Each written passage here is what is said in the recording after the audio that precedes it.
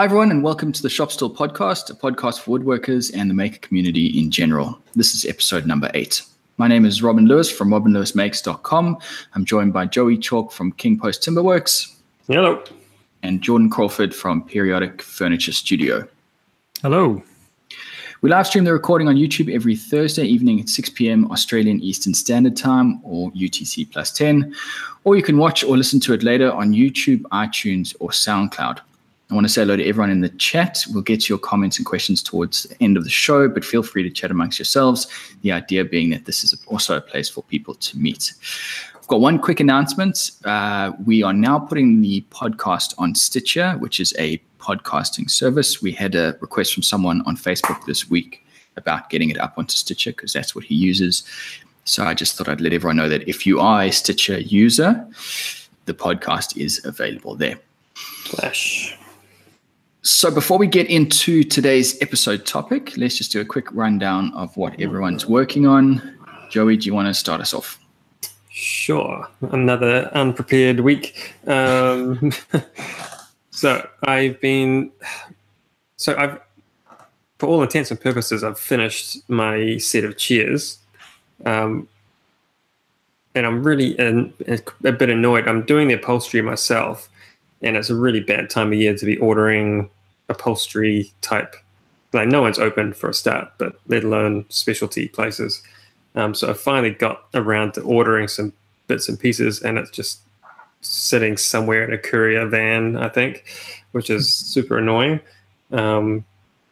So yeah, I really surprisingly enjoyed making the chairs. I could quite easily see myself at the moment just making chairs for a long time because I really enjoyed the whole process, and especially going right through to working on the upholstery and working out some of the issues surrounding that.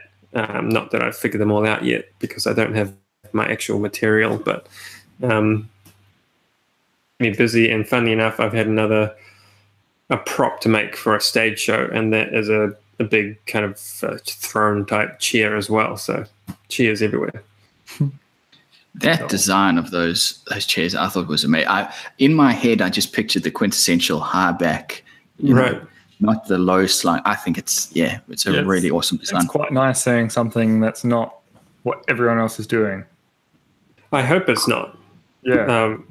It's interesting that you said that because I was talking to another woodworker at my timber yard, furniture maker, and he was saying how there's no chair makers left in New Zealand, mainly because of no one can compete with what's coming in. Mm-hmm. But he said if you can make something that no one else is making, that they can't just bring in from China, then you'll sell them. And having you say that is kind of interesting because you've obviously haven't seen much like it. So we'll see what other people say when I finally get some pictures of them to send with the upholstery on. Yeah. Certainly not in everyday home. Like no, they're very cafe style. Yeah. They remind me a little bit of there's a Japanese design furniture making company Blank, BLANK. It reminds me a little bit of some of their design styles, but it's not like their designs. It just incorporates a lot of those little details, which I really like about that. That's interesting. Yeah, I did a very minor amount of research on just some shapes I liked. And the rest actually, which I will talk about this in the video, the rest of the design really comes down to how can I make these efficiently? And sometimes it was the machinery choices that I have and made that determined the design of some of the details, which I thought was an interesting thing as well. Considering manufacture before you even get to it. Yeah, because the whole time I was in the back of my mind was thinking, this is a cool detail, but can I make this quickly? No, okay, that's gone. What's the next idea? So, yeah. Cool. Jordan, how about you? I am technically not back at work yet, so I've taken this week to get the workshop organization train going. So there's a video being put out of a tool cabinet thing I put on the wall, which is just literally thrown together. There was no plan at all other than I wanted it to go on this bit of wall. But it's actually worked out well with the kind of one half I've kept for hanging tools and the other half is shelves and cubbies, and it's just didn't plan it, but it works out really well, which is great. What else? I have been up on my roof again because the wind noise has just driven me crazy, and I have driven about 25 RAM sets into the flashing, and it's a lot better, but it's still making noise. So I'll be up there again next week, no doubt. And I'm just starting on a kitchen cabinet for my workshop kitchen here because it is the first thing that people see when they come in, and it is a cluttered mess and just crap everywhere. So it's as long as people don't look too closely at the cabinet, I think it will make the place feel a lot more presentable from the first impression, which is important. So as long as you don't try and sell kitchens, then. Yeah, exactly. I'm not selling kitchens, it's fine. So yeah, a lot of chipboard and panel saw work. What about you, Rob? Before you get on to me, I was quite surprised by that tool cabinets. There were no doors on it, right? There's no plan to put any doors on it. Not at this stage. I might. So the one side, which is right above the router table, I might put a door on that side because it's got, batteries and router bits and all the sort of stuff that dust will get into and annoy. But at this stage, no doors. The reason I asked that is because I've built that new workbench behind me, but it's got no drawers or shelves with doors or anything. But everyone seems to build shop furniture with doors and drawers, drawer fronts. Is it the way to go? Because am I looking for trouble by not having some kind of way of keeping the dust out, or is it really just a personal preference thing? For me, doors hide what's behind it, so you don't know what's there, and it's an invitation to invite clutter as well. So if you can see what's on the shelf, you're more likely to keep it tidy. But if you're just closing a door behind it, you'll just throw it in. And to me, that's how I'm lazy though, so I'm not exactly the pristine example. But yeah, I don't like doors because it hides what's behind it. Yeah, I would say kind of I agree, but I don't like doors because it takes an extra second for me to get the thing out of the cupboard. Yeah, it's an extra step. Yeah. I would just leave the doors open and then I smash into them, and then it's just going to be annoying. But that's just because of the way I work. I'm just running around the workshop. I'm just frantic when usually. I have seen, and you might be interested in this, Rob. Excuse me. So you make a door frame, and I've seen furniture makers put a wire mesh, a fine mesh, as the door panel, so you can see what's in the cupboard, and the dust lands on the mesh and doesn't get into the cupboard. Oh, so if you have things which are sensitive to dust, that's where you might keep them. But you can also see what's in there, and it's easily cleanable. You can just blow it out from the inside when it does get full of dust. So I've actually seen that in a couple of workshops. I just couldn't be bothered with it. But I see, looking in the chat, Dale's saying he loses things in cupboards, drawers all the way. I can see the need for drawers because from that, I've got a lot of small things that can go in, so you can't just have big open shelves with small things in them. But yeah, I haven't been able to warrant the idea of cupboards, and that's why I wondered if it was a necessity. My next storage project is under my Rubo workbenches, is putting cubby hole storage in it, just like a pigeonhole, but it's going to be no doors or anything on it, but instead the bottom side of each, let's call it shelf, is going to have like a 1.5 inch gap from the back panel. So when it does get dusty, I can blow it out and the dust will just drop down. That's a good idea. Because the biggest issue I can see is dust accumulating, because I vacuum once a week. Yeah. Nothing wrong with blowing it out. So that's going to be my next storage project. And yeah, no doors, just storage. Yeah, Rob and I have 6 drawers under my workbench, and I keep mainly what I use it for is hand planes and tools, marking fine woodworking tools. All my really small kind of drill bits and small awls and just little things that you'd think should go in a drawer, I keep them on just an open shelf above one of my workbenches. Right. So they're just right there. I don't have to open anything, because unless I had like Casian foam or something with a place for each little tool in a drawer, they're just going to go into like a bin and get covered up. But if I have each one has its little home on a shelf, it's not marked out. It's just, I know that's about where that tool lives, and if it's not there, then I start yelling. So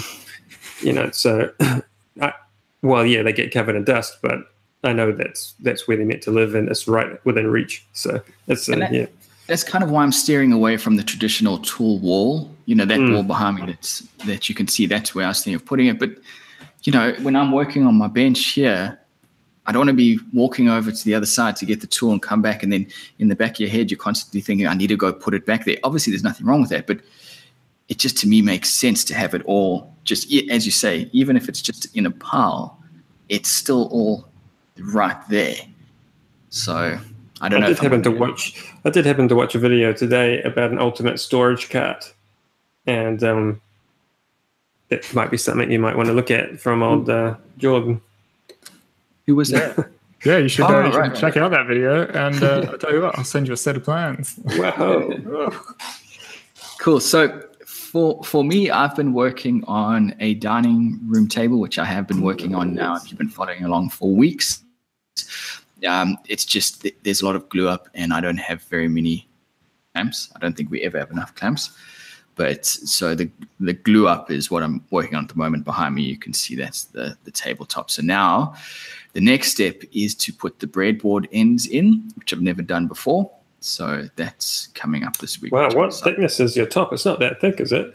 No, so it's come up a little bit thinner than I was hoping for. It's about 18, 19 mil. Wow. So is your breadboard end going to be flush with the top, or is it slightly raised like green and green style?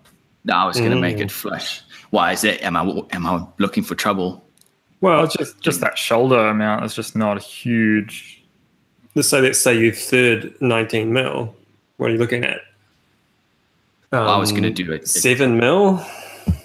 You're going to have a 7 mil tongue and 7 mil, groove. As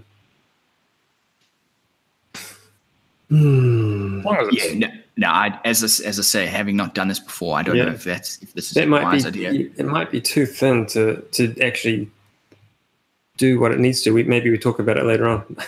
That's an interesting one, because obviously if I don't have the breadboard in, then I can just bring the rails closer to the edge, so the table's not taking too much strain. But because if you've got a full frame, a full apron around the table, right? Yeah. So you don't technically even need the breadboard ends. Oh, it was more just from this is my table, so I'm trying to learn a new skill. Yeah, that's actually. I think because you've got an apron on it, and that will be keeping it fairly flat and everything already, the breadboard ends on that thickness should be okay with that style. Yeah, provided no one picks it up from the two ends. Oh, it'll be a nice snug fit. I trust your work. It won't be too bad. No, but I mean that's what we're saying. Like that tenon's going to be too. I don't think it won't be strong. My thought was that it wouldn't be really strong enough to deal with keeping a table flat. But if it's bolted down, screwed down to a frame, it doesn't really matter. Yeah. I thought you were saying if it would just be too thin. If you picked it up, it would just snap off. No, I think that would be all right. It's just I have done them about that small. I've done a 25-20 before, and it just gets delicate as all when you're working with it. Yeah, well, it's my table, so if anything goes wrong, it's this is where I'm learning it. Skills. So absolutely. I'll give it a go. So that's what I'm working on at the moment. I'm also working on a bedside table. It's just a simple one, but it's got a bit of technology in it, which I don't want to give away too much, because I don't know anyone who's done this yet. Okay. So I hope that it's something new. Is it a reading lamp? I was trying to think, is that some technical term for something fancy? No, it's no. It's a lamp. Yeah. So dining room table and bedside table. That's what I've been working on. I have an idea of what that is, but I won't say it in case it's right. So I will. I'm going to plead the fifth if anyone says anything. Okay. So Today, we've got a very interesting topic, which you may have seen posted about on Instagram this week. The three of us, in an effort to improve our YouTube channels, have decided we're going to review each other's channels. The idea being that we want to make some of the honesty as brutal as possible. So we don't want to really hold too much back. Obviously, this is a learning exercise, so we're not just taking shots at each other. But we do really want to be as honest as possible. So I mentioned this in an Instagram post the other day. I want to open this up to the chat as well. If you guys have any question, any comments or feedback, feel free to put it in there. We're looking for that. But yeah, for the next half an hour or so, we're going to just review each other's channels and give us our honest feedback. So as the host of the show, I think it's only fitting that I open myself up to it first. And I would like to hear, I should probably mention as well, what we've done to use as sort of a baseline is we've gone back on our previous 3 videos. So our newest videos, basically.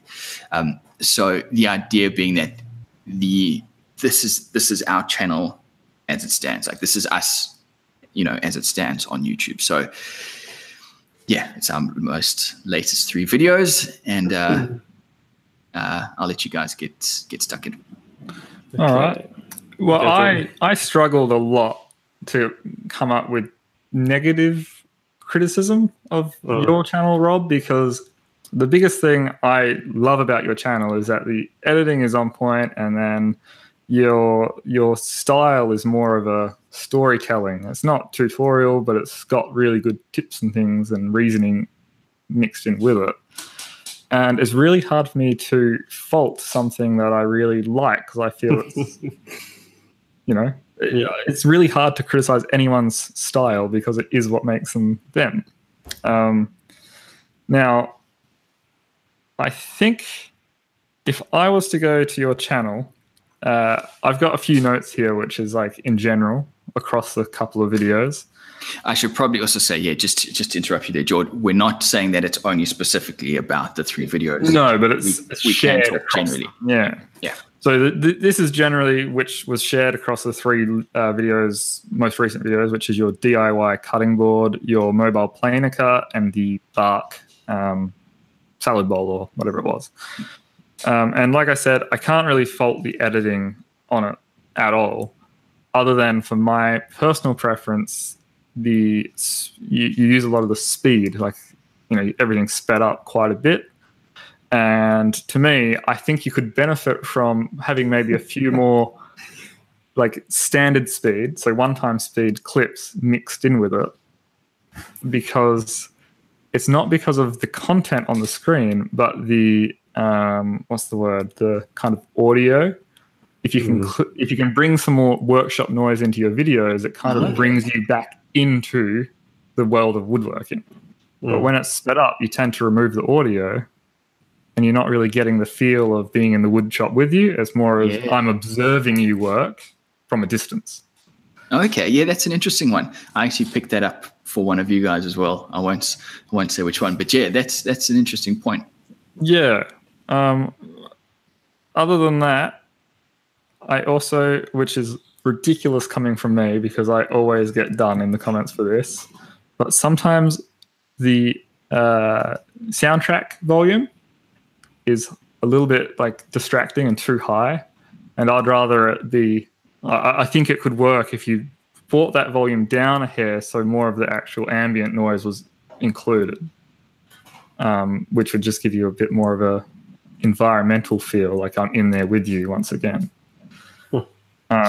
Yeah, I guess one of the things with audio tracks is you are setting the mood and the scene and the style. Yeah. And if people don't like that, your ship is sunk. Yes. So you either like go with it, wholeheartedly, or as you say, don't make it the feature, make the workshop noises the feature, which is an interesting one. Yeah. But yeah, I mean, it was really hard for generalizations. Is there anything that you want to throw in, Joey, while I keep looking at my notes? So I'm just wondering, are you going to go through the individual videos, George, or are you going to... I have got Yeah, I've got notes on each individual video as well. Okay. So that was just the generalized. So funnily enough, you talked about the real-time shots, putting more real-time shots instead of sped-up shots. And ironically, I made a note saying that the few real-time shots that Robin did put in, I felt lingered a bit too long. I thought if it was me, I would have just snipped off like 3 seconds off it because Now I did take a note on that. Honestly, I can't remember which video, but I had a similar thing. Yeah, but thinking about it now, I'm wondering if it's because the pacing was so rapid before. Rapid, not as rapid as mine, but the pacing was fast. Things were sped up, and then suddenly it slows down. I just wonder if people were expecting another cut to come sooner, and so maybe if it was. It's just like semantics. It's such silly things to talk about. But it's interesting you say that. The reason I bring it up is because I've noticed while I'm editing, if I keep everything real time, the video is, to me, the pacing feels right. As soon as I start speeding things up and then I try and bring it back to normal speed, it just puts on the brakes and the pacing of the video just feels awful. It's interesting that you say that because I feel that as well in the edit sometimes. All right. So I made a note generally while I was watching both of you guys' videos. And it was funny, like personally, and I'm sure it must be for other people as well, that I'm so impatient. And I think it's just from being able to skip everything these days. You can just skip the credits. Like on Netflix, you can skip the intro. You don't have to read the credits. Like it's just, I found it very difficult, even watching videos that I'm interested in, not pushing, just skip, like, and I'm not sure if that's just because I like fast pace, get to the point. And particularly with woodworking videos, I find it so hard to stick with it all the way through because like I know what's going on. I just want to see the crux. I just want to see the big points. Like I want to see a bit of milling, I want to see the glue up, and I want to see the finish go on. Like that's the 3 things I want to see, you know?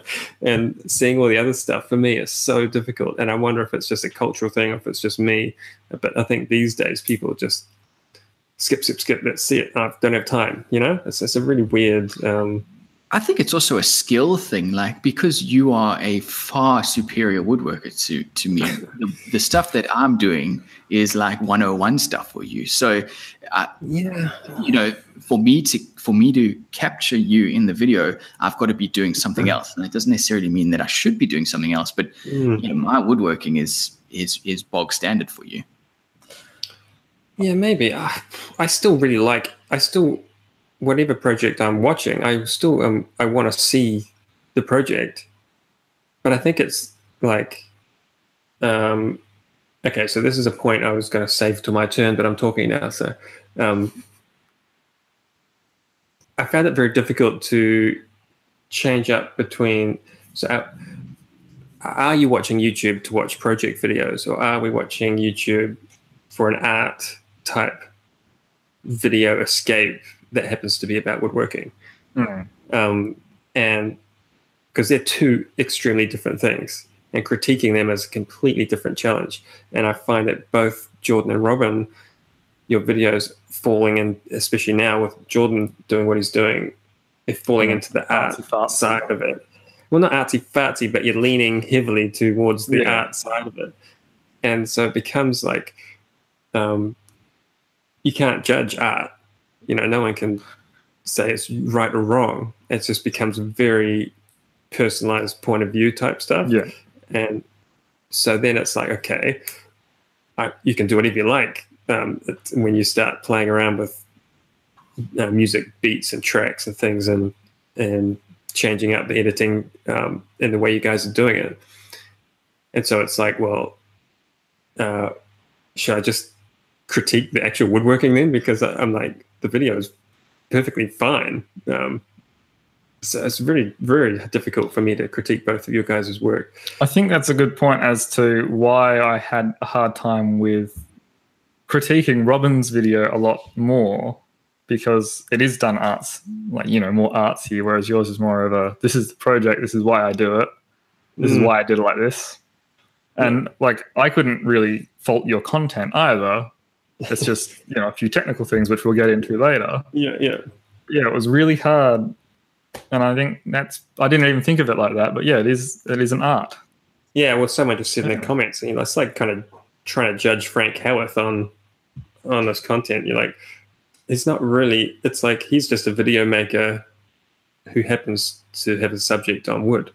If he was doing, like, if he went back to cooking with Frank making tomato sauce, people would still watch Frank Howarth making tomato sauce. So, like, yeah, and to be fair, that's how I started, was wanting the channel to be that. There was a video by a guy called Carlos from Cactus Workshop. Oh, yeah. He did a video. I think it was a bar stool made from a cookie out of a tree, I think. And I remember watching that going, this is amazing. This is so cool. This is exactly what I want my channel to be.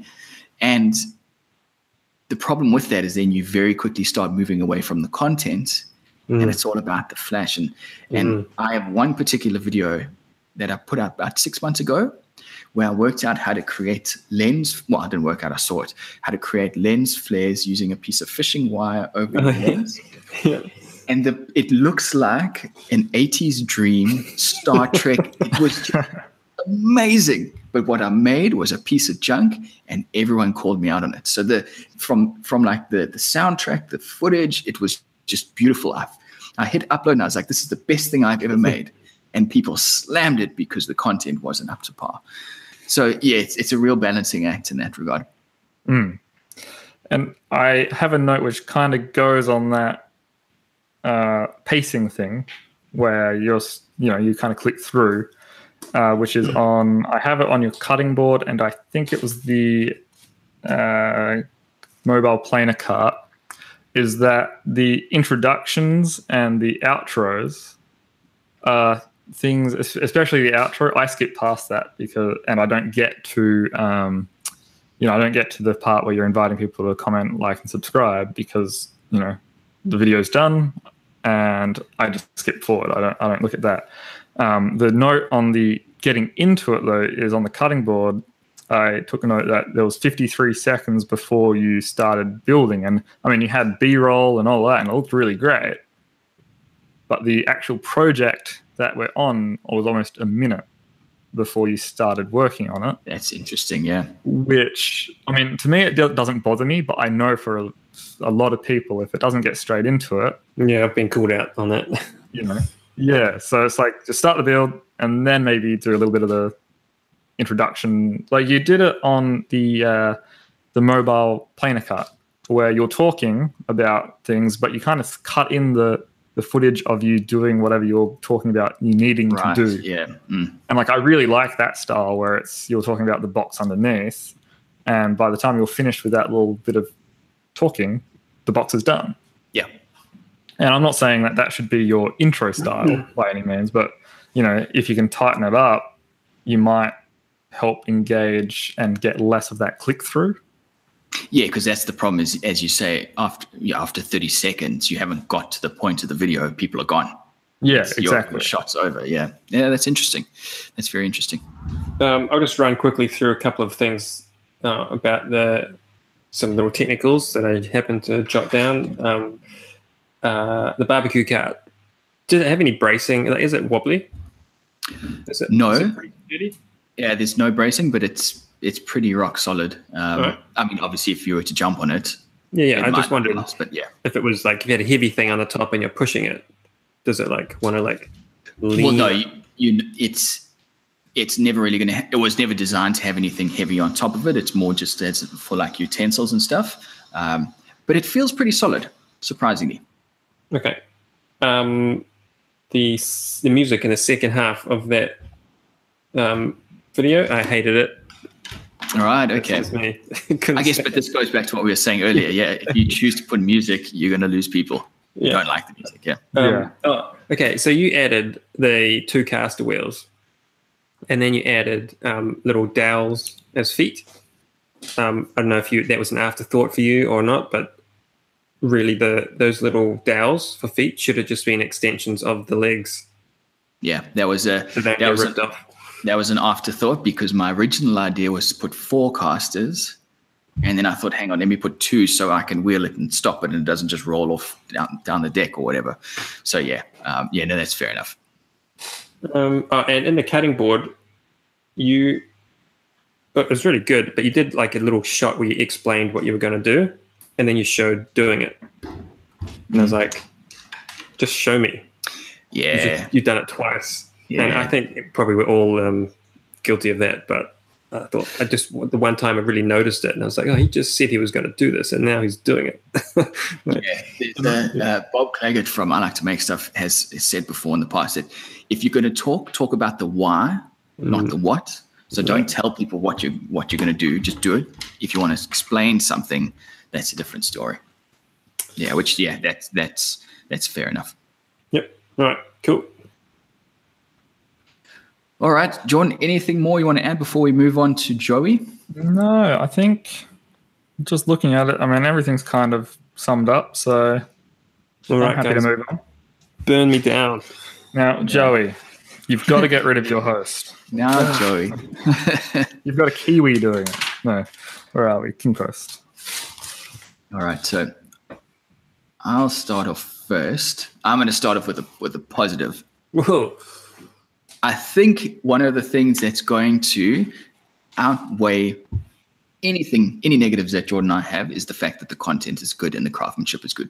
So you can be as rubbish at editing or filming or whatever, but if you're making something cool, people are going to come to it. And I think that's why your channel will always work as long as you keep making good stuff. Yeah. So I think that's the biggest plus for you. Yeah, there is absolutely no critique of the actual content in my notes. I've actually written that down as well, so it's genuine. Because it's your style, and obviously you're the fastest growing and the biggest channel out of the 3 of us, and there's a reason you're the fastest growing and the biggest channel, and that's because your content. But I don't know if, Robin, you want to kick things off, or if I do. What you got? Anything on the tip of your tongue? Okay, so there's a couple of. I'm going through all of my pros. I really liked the outdoor sofa video where you introduced the video, purely because when I go to YouTube to watch YouTube videos, I'm not just watching for content. I want to build up a pseudo relationship with the person. So when I see a person introducing, or for example, I can't remember which video it was, where you loaded it into the back of the truck and took it off, not woodworking, but it's interesting to see what goes on around it. So I like that you did that, but I would like to see more of that. I think one of the cons I've got as well, there's very few, well, maybe not very few, but for me, not enough wide angle shots. I can't see your shop layout in my head. See, that's interesting, because I have it as there's not enough close-up shots. I feel like it's a really wide project, like all of it is really wide. That's funny. I think someone was mentioning Frank Howarth earlier. I can see Frank's shop in my head, walking into it on either side, and I think that would go a long way, because then you bring people in. Maybe some establishing shots. Yeah, it's funny. I get a sense of it. That's funny. I really try to mix it up to give. So if I'm working at the router close up, I like to give a close up and then at least a 3/4 or wide to at least establish what the machine is. But I haven't really done a big panoramic of the workshop. But this is something I was going to mention to Jordan as well, is that I find, because I'm always working on multiple projects, and especially if I'm trying to film 2 projects simultaneously, I can't do a wide shot and show the other project in the background. Or the rest of the workshop's just way too messy. It's just going to distract the hell out of you because of the lighting or whatever, and you're not even going to be able to make out what's going on. You're just looking at a jumble of machinery kind of put somewhere. whereas I try and keep it to the shot shows one machine, so you're like what I'm doing. But yeah, interesting.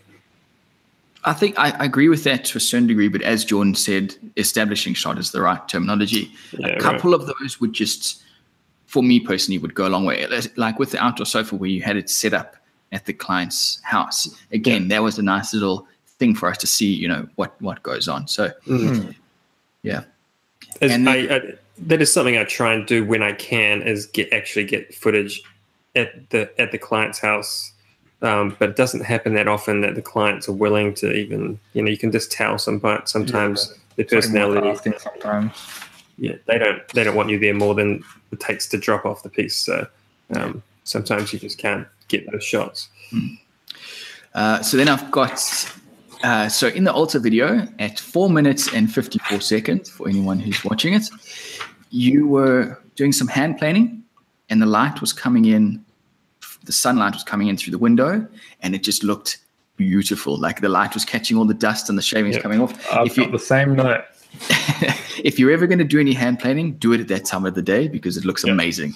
I do. I try and get that shot. It's between 8 and 10:30 a.m. and it's terrible working at my workbench. I'm just sweating beads. I can't see anything, but the camera shot looks awesome. Yeah. I have. I might just bring up my note, which relates to that. And this comes to a distraction in your videos, and that is that the color balance or color temperature is more accurate. It jumps around a lot. Like it goes from warm to cold, and it's like, I'm feeling like really nice and cozy, and then it's like, Jesus, it's freezing now. That comes down to my rushed approach to setting up a camera. Yeah, so I have that note here, color and on the Buddhist altar. I'm saying that it's cold and then the next is really warm. So I know exactly what scene you're talking about. Trying to hang the doors, and I knew when I set the camera up that it just looked terrible. But I couldn't shift it anywhere else in the workshop at the time. On that day, I had no help. I couldn't lift it. I was like, "This is where it has to happen," and so that's how it's going to get filmed. And I'll just play with it in post. Yeah. It just didn't work out. My kind of 1 cent of advice on that, because I have a similar problem in this workshop with glary light and it comes in from all different angles, is a little on-camera LED light. It doesn't matter how little it seems like it's putting off. It's incredible what it does to the actual image on the camera. So that's funny you say that. I looked into, and I just about pushed go on buying one of those ring light things. Yeah. And then for the same price, I could get a set of 3 freestanding studio lights, and so I bought them.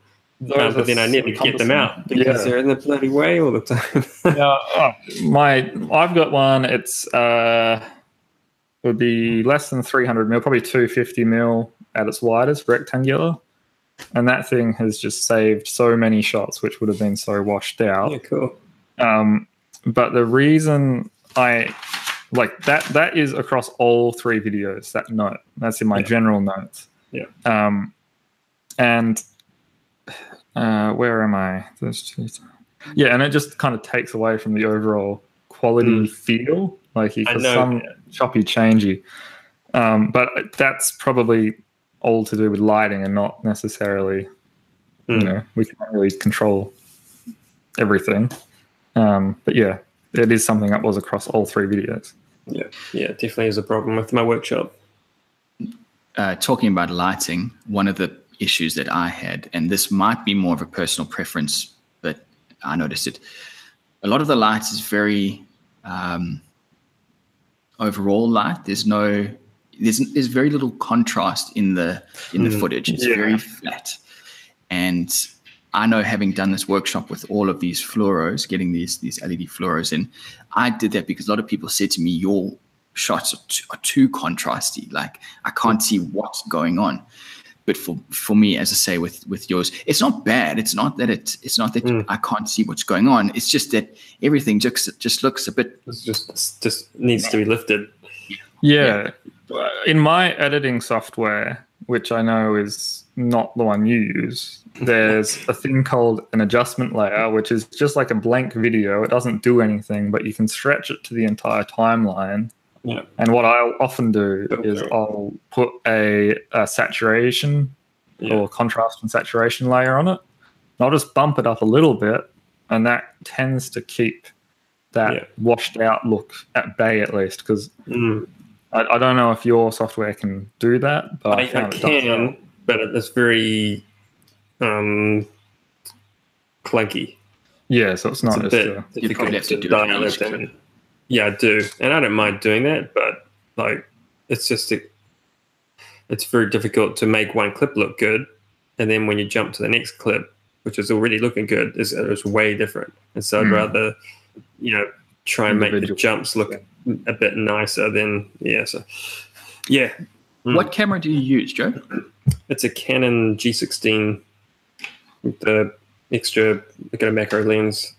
Is that an actual video camera? Is it, or is it a? No, it's it's a high-end point and shoot. Right.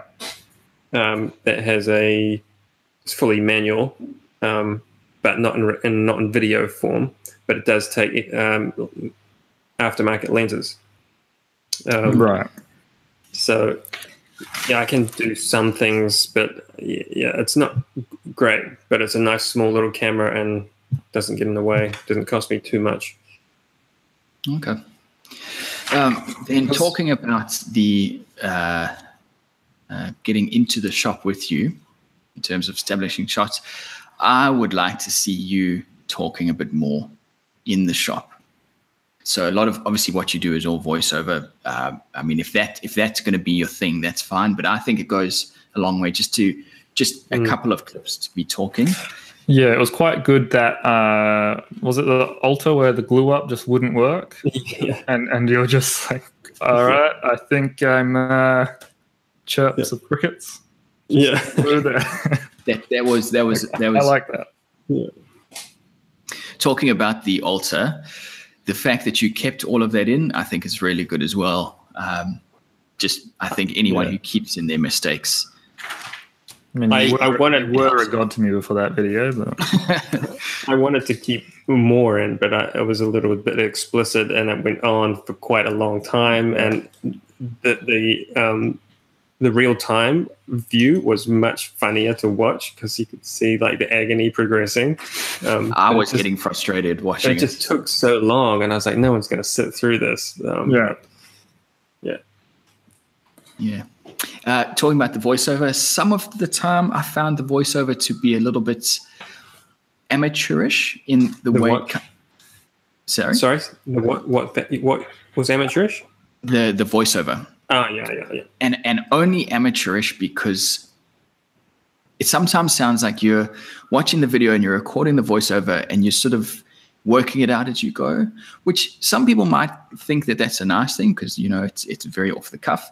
But there are a couple of times when I can't help but think, there could be more detail. There could be less detail. If some of it had just been worked out prior to it, it might have been a little bit more insightful. Personally, I quite like that it doesn't come across as scripted and too thought out, because you get to, I mean, look at Frank Howarth, we'll go back to him. A lot of his videos, he says the same thing 10 times, just in a different way. And people love that. I mean, it annoys me sometimes when he's going, because the clouds, they wouldn't fit, but the clouds are a bit too big because they wouldn't fit. I'm like, dude.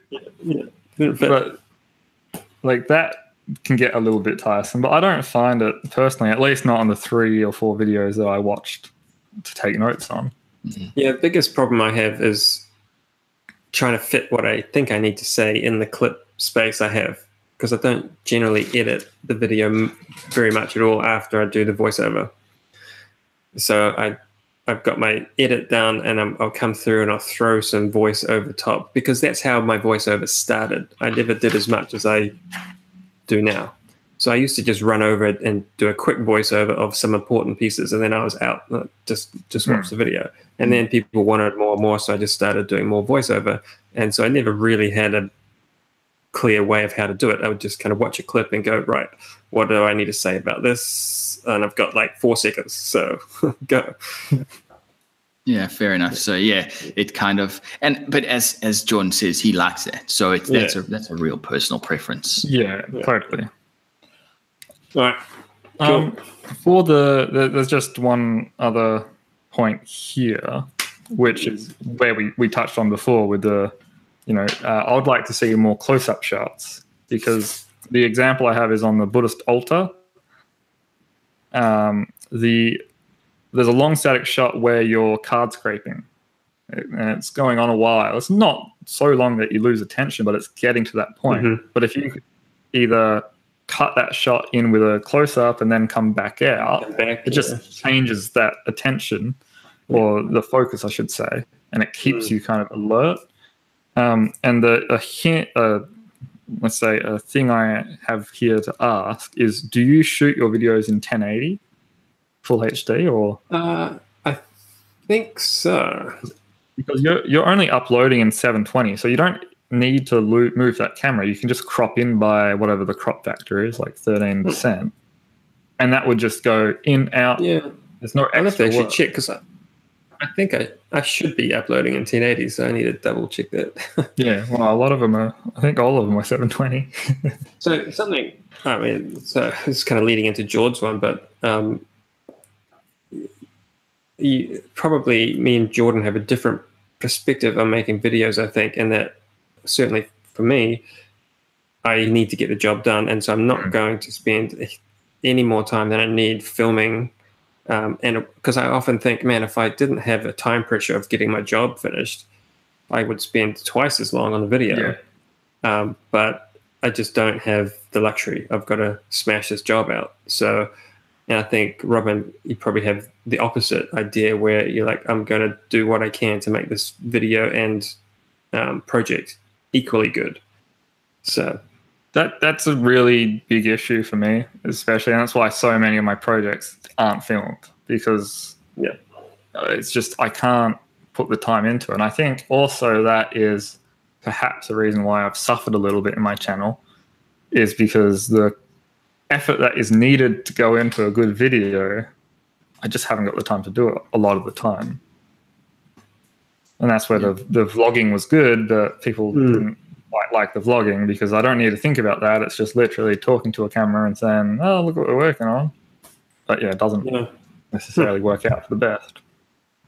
There's a message in the chat from Paul, the Wood Knight, which I think he summed it up pretty well. It comes down to this: when you're filming, you're either filming this is what I made versus this is how to make it, which I think is interesting. So your channel's either one or the other. It's either showing how you made something or teaching someone this is how you make it. So I guess, Joey, with yours, you're just, the camera's there. This is what I'm doing on the day. You're a fly on the wall, so to speak. Yeah. Yeah. I think my whole intention was that I'm just going to show you what I do. And if you can pick out, 1% of information that's good, great. I've helped someone a tiny amount. And if that happens once every video, then that's great. Otherwise, just, don't watch. I think that's where your voiceovers are really good too, because you're kind of quite concise and you're just saying, you're not really going on about, I need to do this and this, but you kind of pick into little details, like you're resawing the Oroku, and it's you're just talking about, this is really popular for this, really common for this wood, so allow extra machining. Just a little tip, which was quite well, pointed out. And there's a lot of them. Like, all of your commentary isn't over the top. It doesn't talk down to your audience. Like, they're not able to understand what image is in front of them, but it doesn't go over the top either. Yeah. Cool. All right, John, you're up next. All right, I'm ready. I'm gonna start off with one, and this is a pro. Letterboxing is just always cool, in my opinion. Always cool. I just think it adds a lot to it. Obviously, I think you can maybe not overuse it, but you're definitely saying, like, this video is a specific style, when you letterbox. And I particularly liked what you did in the Barstool video where you come out of the letterbox at the end. Yeah. As a sort of, we've now finished the film. This is what, it's back to real life. This is what I've created during the film. I thought that was so cool. Yes. Good. I like letterboxing. I'll keep using it here and there. Good. I wasn't aware of its terminology, but I agree. Okay. Your last video, the wall mount cabinet, just the other day. So I have got the video style, pace, sound, and lighting is perfect. I thought it was like the quintessential awesome video. And you could see how it progressed slightly from the outdoor table one previous. So I thought you were bang on. Just everything about it I thought was awesome. But here's the but, is like the project didn't match, which is what Robin just was talking about. Yeah. I was like, this, and from a point of view, I guess you're still developing this new style, which is awesome, and it's probably great to try it out on this project. Yeah. But from that one particular project, I was like, you're just making a particle board box. Yeah, it really has to be a nice, entry. It does not deserve all of this. It probably took you longer to edit than make that box. I had the same point, but specifically about the music. The music didn't suit it. It was this real, like, not intense, but like this sort of beautiful music for a box. For an ugly grey box. Yeah, like for me, it would have worked if the music was different. So I don't think you should. I don't think you should change that style just because it's a box. I think you can still make it work, but the tone of the video didn't match the content. Yeah. Is that's the one where you have the jazz in there? Or was it jazz or blues or something? No, so it was like a piano. It was all piano based stuff. I don't know. Some of the music you picked I thought was awesome, and it was something I was going to discuss and talk about a little bit. Is why I don't put music on. Generally I hate the music on all woodworking videos. Yeah, don't like modern electronica dubsteppy stuff that seems to go on everything. It's been overdone now. So personally, I listen to hardcore punk and like metal-ish stuff. So no one's going to want to listen to that while they're woodworking. Very few people. So that's why I don't put music on my videos, because no one's going to like it. So don't have anything. But so I thought I was pleasantly surprised at your choice of music, and I thought, man, I wish I could have the skill to pick kind of generally acceptable, nice music. So that was cool. Beautiful. I must say, I'm starting to move away from putting music in my videos just altogether, because it's too complicated now. And as you say, John, everything's same. Yeah, I'm on a new, like it's a subscription based music service. And it's like $15 a month, I think. But it's an archive of thousands and thousands of tracks and sound effects, and it's just really, and it's good quality music. So if you're wanting a mood, you can filter it out. But it does have that issue that if you're in a glum mood, you're going to like that music the day you start editing, and then you put it in and you're like, oh, this is a bit dark. This doesn't fit. Yeah. And I think that's a good example of that with this tool cabinet, is that when I was doing it, it was like, really late and I was just feeling like crap. And I edited it. And then the next day, I was like, I haven't got time to put, get new music choice and edit it to new music. I'm just going to do it. Yeah. The what have I written down? The flying around point of view, you got two shots in that, where you're kind of like looking up at the ceiling. It's kind of like a Blair Witch Project in the workshop. It's like, I did not like those two shots. Everything else I liked. I didn't think they worked, but that's my opinion. Yeah. Going back to the video, the picture quality.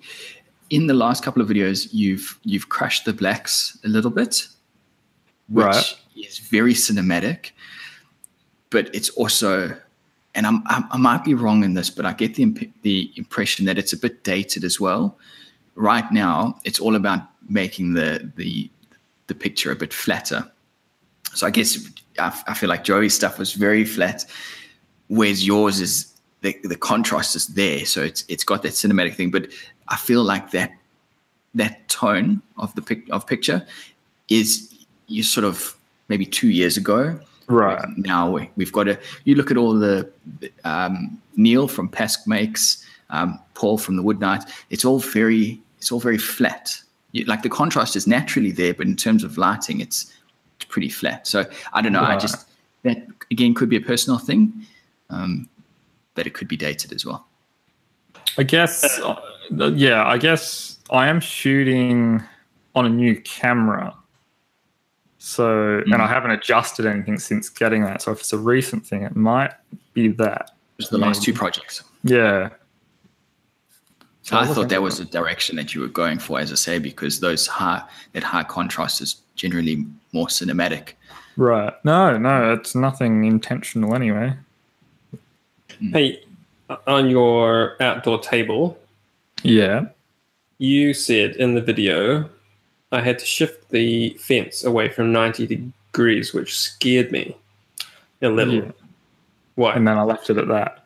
I did explain why in it, and it took too long. But basically, because I spend like 3 days, well, not 3 days, 3 hours getting that 90-degree fence set. So when I cut a 5 meter length, it's only out by less than 0.1 of a millimeter.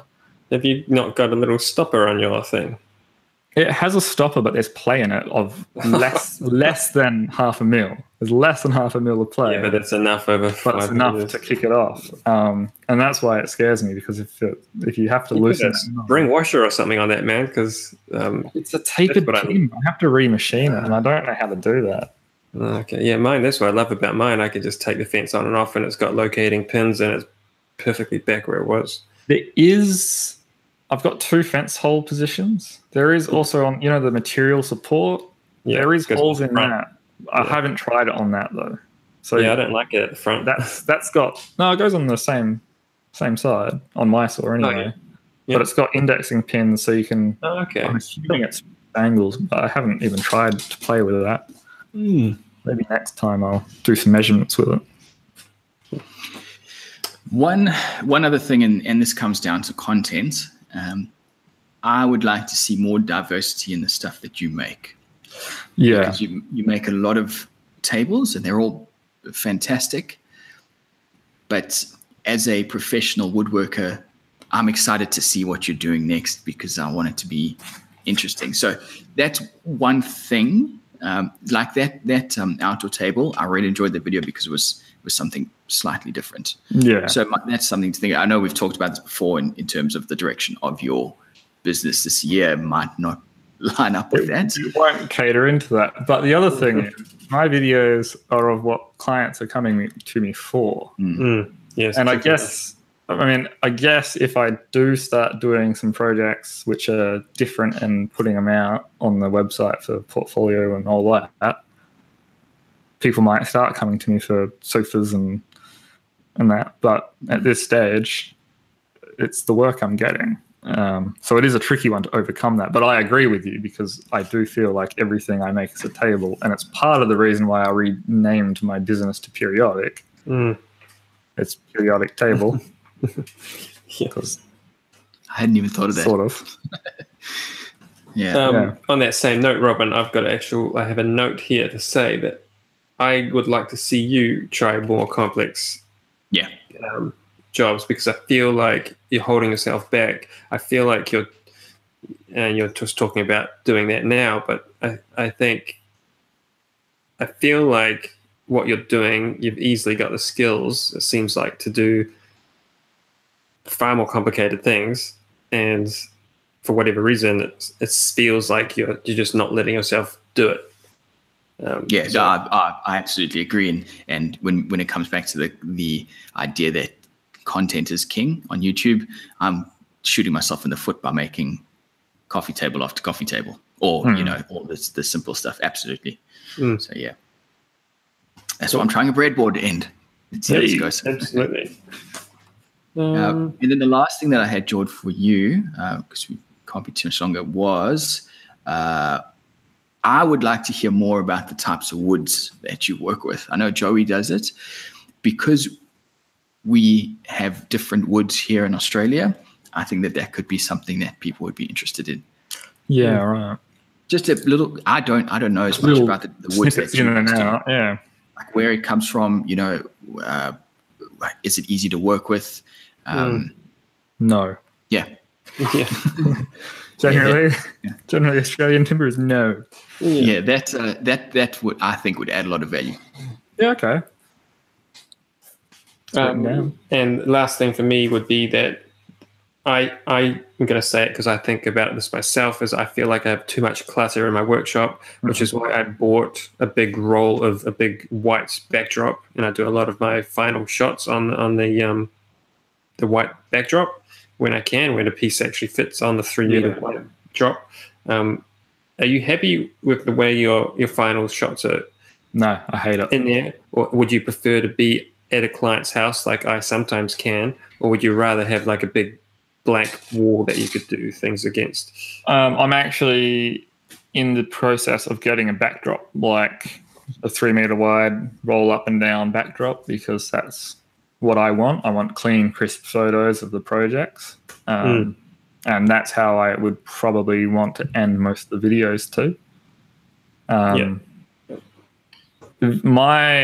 The issue I have with getting photos in clients' homes is, to do that, I also have to bring a 3-point lighting rig if I want to get portfolio quality. Yeah. And then I don't have a lens which has a short enough focus, which will give me good enough detail as well. So often that's very difficult. Yeah. But yeah, that backdrop thing is actually an idea that I kind of got off of your videos. Yeah, I managed to find that it actually is a roll of cardboard, like thick cardboard. It's for photography, and it's like 11 meters long. And so the first 3 meters are getting a bit ratty now, and I'm just going to chop it off and use the next available piece. It was like $50 or something. Wow, it's cheap. Yeah. Yeah. Because the one I was looking at is that, you know what outdoor banners are made out of? That vinyl? Yeah. It's basically that material. Oh, yeah, I was looking at that, but I just was worried about the glare because it was quite glossy. But yeah, that's my... Yeah. My you could paint it, I suppose. Attention towards it. Yeah, it's true. Get vinyl paint. Matten it down a bit. Right. I think all right. Finished it. Well, that's some interesting points. It wasn't as brutal. I had the box of tissues just here, but I didn't need them. I'm good. I like, and I'll say this for myself as well. I don't think that we have bad content. I don't think our well, when I say content, I mean as a whole. I don't think our numbers are any representation of the quality of our videos. So I don't really think we had anything to worry about. I was expecting a little more from the chats in terms of some people laying in, but yeah, so obviously everyone agrees. Oh, I had something that just totally escaped me. Oh yeah, no, I remember now. I was saying when I was doing my homework for this to my girlfriend that it's really hard to critique you guys, because the reason I would say yes to be on a podcast with you guys is because I like what you guys do. Like I wouldn't do it if I thought you guys were crap, because it wouldn't benefit. Yeah. In any way. So yeah, it was a difficult task critiquing. Yeah. I found that about 3 minutes into the first video, I was like, this is ridiculous. Yeah. And like I said, the only stuff that I had for you was that technical, which came down to mostly lighting. Yeah. And it's like, yeah. Cool. Someone in the comments in the chat has just said, my only complaint is I want more videos, which I think it's a nice way to sum up the episode. Yeah, that is, I think, what we all want is more videos. Yeah. More time and more videos. That's my... All right, Joey, so what are you watching this week, or what have you been watching this week? What is the channel called? Pretty sure it's Fine It's Fine Woodworking. It's either Fine Woodworking or Fine Woodworking Magazine's YouTube channel. Link will be in the description below. And now I forget the guy's name. Mr. Kraus. Was it Peter? God. It was definitely Kraus. Something. So, everyone knows who he is. The video was called Dovetails for Jaws. Yeah, this guy is doing dovetails with this crazy, awesome dovetail removal saw. I can't explain it. You just got to go and see it. Like one push of the saw and his dovetails cut. Go and have a look. It's awesome. Yeah, I can vouch for it. It's incredible. Yeah. So this week I want to give a bit of a shout out to Will Walker. Will Walker he does a very similar style to what I was talking about with Cactus Workshop. Sort of a very similar. It's very cinematic, and he's put out some videos recently working with permison. It's a type of American wood. He made a mallet out of it. It was really interesting. Apparently it's just this obnoxiously hard type of wood. But anyway, Will and I have got a bit of history. Him and I did a collaboration with 2 other YouTubers back in 2016. I just wanted to make mention of him because he is a super cool channel. And if anyone in the chat or listening hasn't heard of Will Walker, have a look. His videos are really good. I vouch for him. It's awesome stuff. For me, it is, I can't remember his actual name, but the channel is Switch and Lever. I'm sure everyone's heard of him, but just in the off chance you haven't, I watched his latest brass etching one because it's something I am hoping to do basically the same thing. Awesome. Coming up this month. So I watched that and it was just perfect timing because it's been something I've been trying to figure out how to do it, and he's just spelled it out, which is awesome. But all of his videos are really cool. His European accent just makes it even better. Yeah, and his humor is pretty good as well. Yeah. All right, guys. Well, that's about it then for this week. Is anything more, Joe and Joy, that you want to add? No, I think I'm all good. Cool. All right. Well, thanks everyone for watching along or listening along, depending how you are consuming this. Thanks very much. And with that, we will see you all again same time next week, Thursday evening.